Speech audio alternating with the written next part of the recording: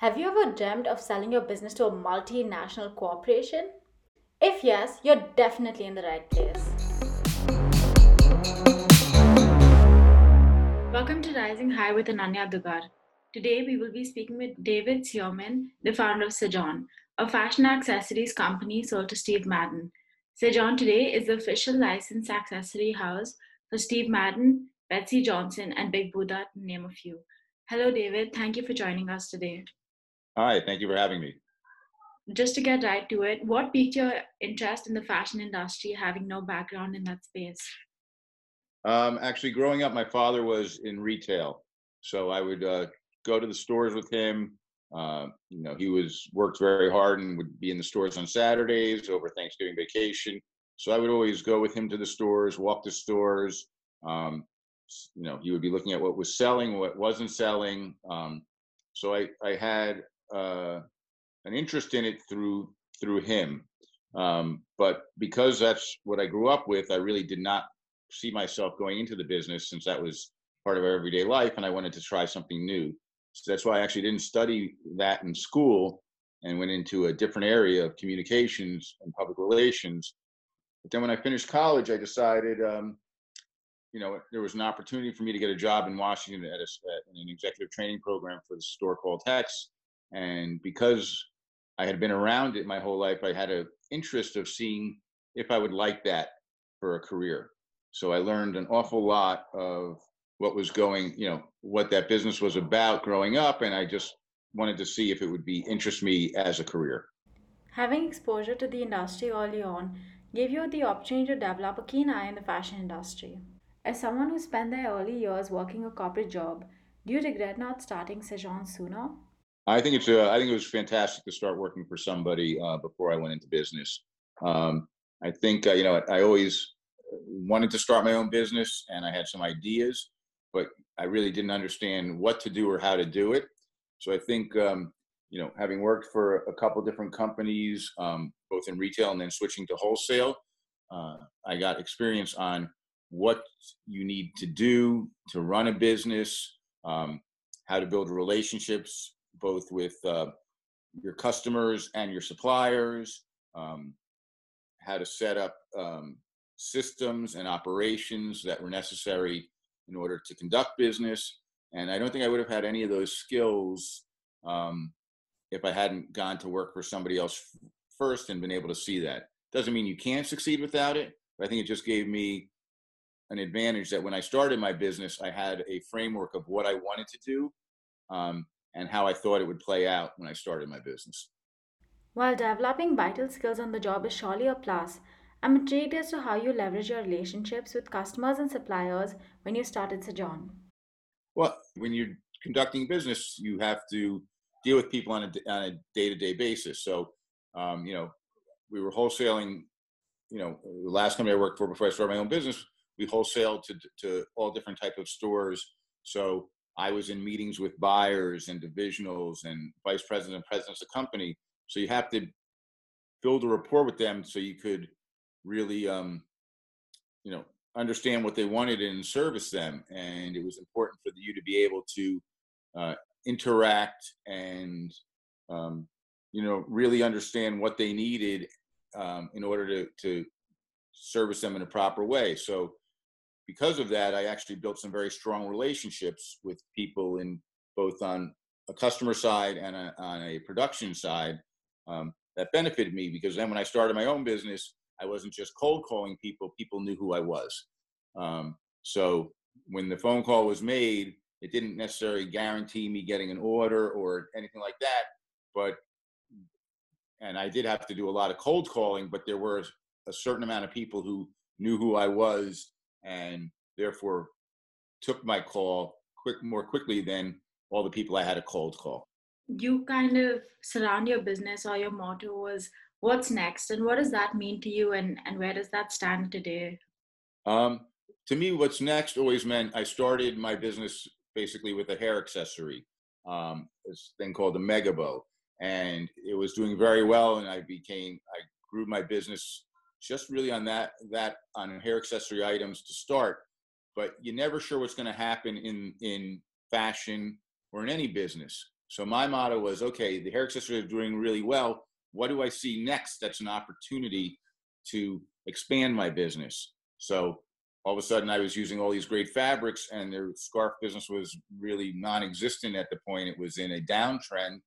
And I was talking to one of my buyers, and I had these great prints. Wow, it would make a beautiful scarf. So I started making scarves because that what I thought was an opportunity. The industry wasn't strong in that area. Um, it was a different type of, it was a oblong versus a square. So, and the prints were really good looking. So I started making scarves, and it started to work. And then from there, then what's next was, okay, what's an opportunity? You know, I was in these stores and in the fashion accessory area, all the warm stuff that you use called cold weather wear, which keeps you warm in the winter, everything was made of wools and was scratchy and itchy. And I thought, wow, wouldn't it be great to have something soft and cozy against you when you were trying to stay warm? So I came up with this poodle chenille, which was a very soft chenille that against your skin felt great and kept you warm. So it was always kind of seeing what was the next opportunity. Then pashmina became a very trendy item in very, very expensive stores. And I saw that women loved it. So I was like, wow, that would be a great opportunity. Is there a way to take this to a low, a more in between price point that more people can afford and give somebody that? So it was always just trying to see what was happening in the fashion world in the next phase. And a perfect example of that today is creating fashion masks for people, because that's what's next today, because people have to wear masks when they're going out, and a lot of people would rather not just wear a bandana or a hospital mask. So making, nice looking masks and getting them out there, but you have to be quick on it. You want to be what I call a fast second, meaning you don't necessarily always have to be the first one on the block with it, but you need to be out with your customer base quickly and before it becomes mass out to everybody and you're just one of many doing it. So my what's next was always, I wanted to be ahead of my competition with what was happening and seeing, what the consumer was looking for next. Was your store first online, or was it a physical store that you started in? No, I actually started as a wholesaler. So I sold to physical stores who were retailers. So I would sell to a Macy's or a, Lord and Taylor, Bloomingdale's. So I actually sold, I started my business in 1992. So there was not a lot of really any online business back then. So pretty much my initial phase was pretty much all to brick and mortar retail establishments when I started. And it was only later on as technology changed that, the online business grew. But that's always, again, what's next. We're going from, hard retail stores to online. That was a what's next in the business, and being able to do that quickly keeps you ahead of the game versus people who just kept into physical stores, had a harder time keeping their business going. From what I understand, letting go of Sejon was an emotional decision for you. What motivated you to sell Sejon to a multinational corporation? Well, I think what happened is, and as I said, I think that's also at looking what's next and what's going on in the world. So I never really wanted to sell my company. I wanted to keep growing it and, see if maybe one day my children would have wanted to take it over. But what happened is, as I saw the retail world changing, so all these stores started merging. So I used to have 80 different buyers of department stores. And then there were specialty stores and all these stores, and they all started merging. So all of a sudden Macy's, which was, an 80 store chain, became 1,000 store chain and bought up all these other companies, and it was one buyer. And that wasn't just happening in that world. It was happening also in the moderate department store world and in the higher end and in the specialty stores. So all of a sudden there were fewer and fewer customers to sell out there, and they had a lot more leverage on me and my business. And what I saw was that now, instead of being able to go out and find new customers all over the place, I was really more at their mercy. And I saw an opportunity that, again, the same way the retailers were merging by having somebody buy me who was a bigger company, Now we became more powerful in their world because not only what I sold them, but what the other divisions of Steve Madden sold them made us a bigger company that was more responsible for more of their volume and made it more secure. So I think seeing how that world changed and saying, okay, the way I was running my business didn't really fit into what I call the future model, enabled me to then sell it to Steve Madden in order to keep it growing. And then, depending on what happened, there could be another chapter of doing another business. I think it's very valuable that your mindset is to keep moving forward. I'm curious to know, how did you negotiate the price with Steve Madden? Yes, I mean, most of it has to do, especially with a company like mine, which was not what I call a big designer name. It was a brand, not a well-publicized brand. It was based on my earnings. So my company was successful and made money. So we basically came to an agreement based on how much, a multiple of how much the company made per year, and then an earn-out period beyond that, that if I increased those earnings, I was able to make even more money because there was an upside and I was still involved with the business.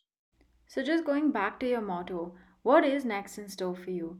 Are you in the process of starting another business? I am actually, a friend of mine who I started my first job with, a business called Upper Right Marketing, which does product, not just accessories, but it does T-shirts and handbags, and has the rights for Breeders' Cup and Maker's Mark. And it's, I don't want to say a similar business to what I did, but a tangent of the business I did. So I partnered with him and am a partner in that business, and we were trying to grow it. So what we do is we have the rights for Maker's Mark, all product not liquor related. We do all the product for Breeders' Cup.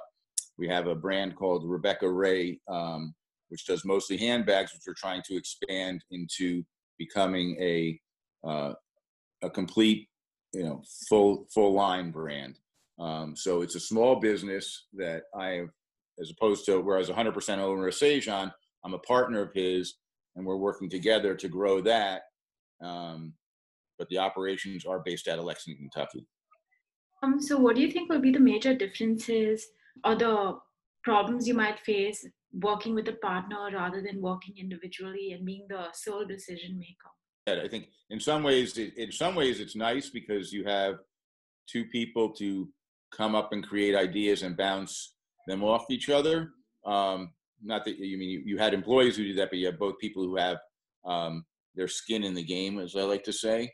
So that's the positive aspect of it. The negative aspect is if you believe in something and your partner doesn't believe in the same thing, you can have a conflict. Now, knock wood, we haven't really had any so far, but that's a very strong possibility, is that you don't agree on something, and then how do you make the final decision of whether you're going to do it or not do it without creating any negative any negative feelings in the company. So just to take us back to you saying that you own 100% of Sejan, a lot of people don't work on commission. They work on, maybe getting a small piece of your equity in order to do their work. What are your thoughts on that? I mean, I think if it's the right person and you want to give somebody a small piece of equity, I think it's a great way to do it because, as long as you're the majority shareholder, you have the final decision making. But you really want that person to make sure that person's all invested in, because if they do have a piece of the company, you want to make sure they're still going to, not sit back and say, oh I'm safe now because I have a piece of this company. You want people who are going to have the same drive you have in order to make the business more successful and keep it growing. So for that aspect, I also liked giving people incentive of, the more business you did or the more profit you made for the company, the more money you made. So a sort of commission or a commission based off profitability for employees, because then it gave people incentive to really go out and continue the company growing also, because knew they were going to make more money if they were able to grow the business. So I think it depends on who you're dealing with. I wouldn't want to give just equity out to just anybody. I would want to make sure it's a person who I felt was integral to the company, and I felt had the personality and the dynamic to stay motivated. Because what you don't want to have somebody all of a sudden to feel a security, and then therefore, as opposed to working harder, they take a breath and a step back. Okay, and trust seems to be like a very integral part of doing business with your employees, with your customers, with your clients, essentially with everyone. So, how did you build that in your company? Like, set up a standing right from scratch to have trust and motivation. I think, you know what, I always wanted to, here's what I always say. I learned a lot from a previous boss. Um, and I learned a lot from a few different bosses, but I learned from one, not just how he was very successful in building a company, but I didn't like the way he ran the company because I felt he didn't treat people properly. So what I tried to do is since it was a wholly owned business, to almost make it like a family. So whoever was involved, I wanted them to feel as they were a part of my family and a part of the business, not just an employee of the business. So it's treating them with respect, including them in decisions, asking opinions, asking somebody to come up with ideas. I always said, you know what, there's never a bad question or idea.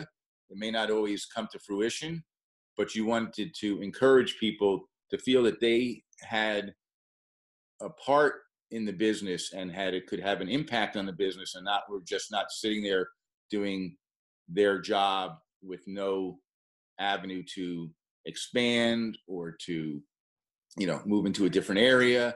So I always encouraged everybody to come up with ideas and have meetings together and really try and enhance the feeling of everybody being one team, and feeling a part of it, whether it was, having meetings in the afternoon and going out for dinners, whether it was having, lunchtime together, and bouncing things off, just really, it was really important just to show people you care about them and that you had their best interests in heart also. It's not just looking out for yourself, you're looking out for them and to create a better life for them also. So I had people who worked for me basically from the time I almost, started the business, through the time I sold it, and then all through the time I stayed there. So I had people who were with me for, and I started the business with no employees, so it couldn't be the entire time.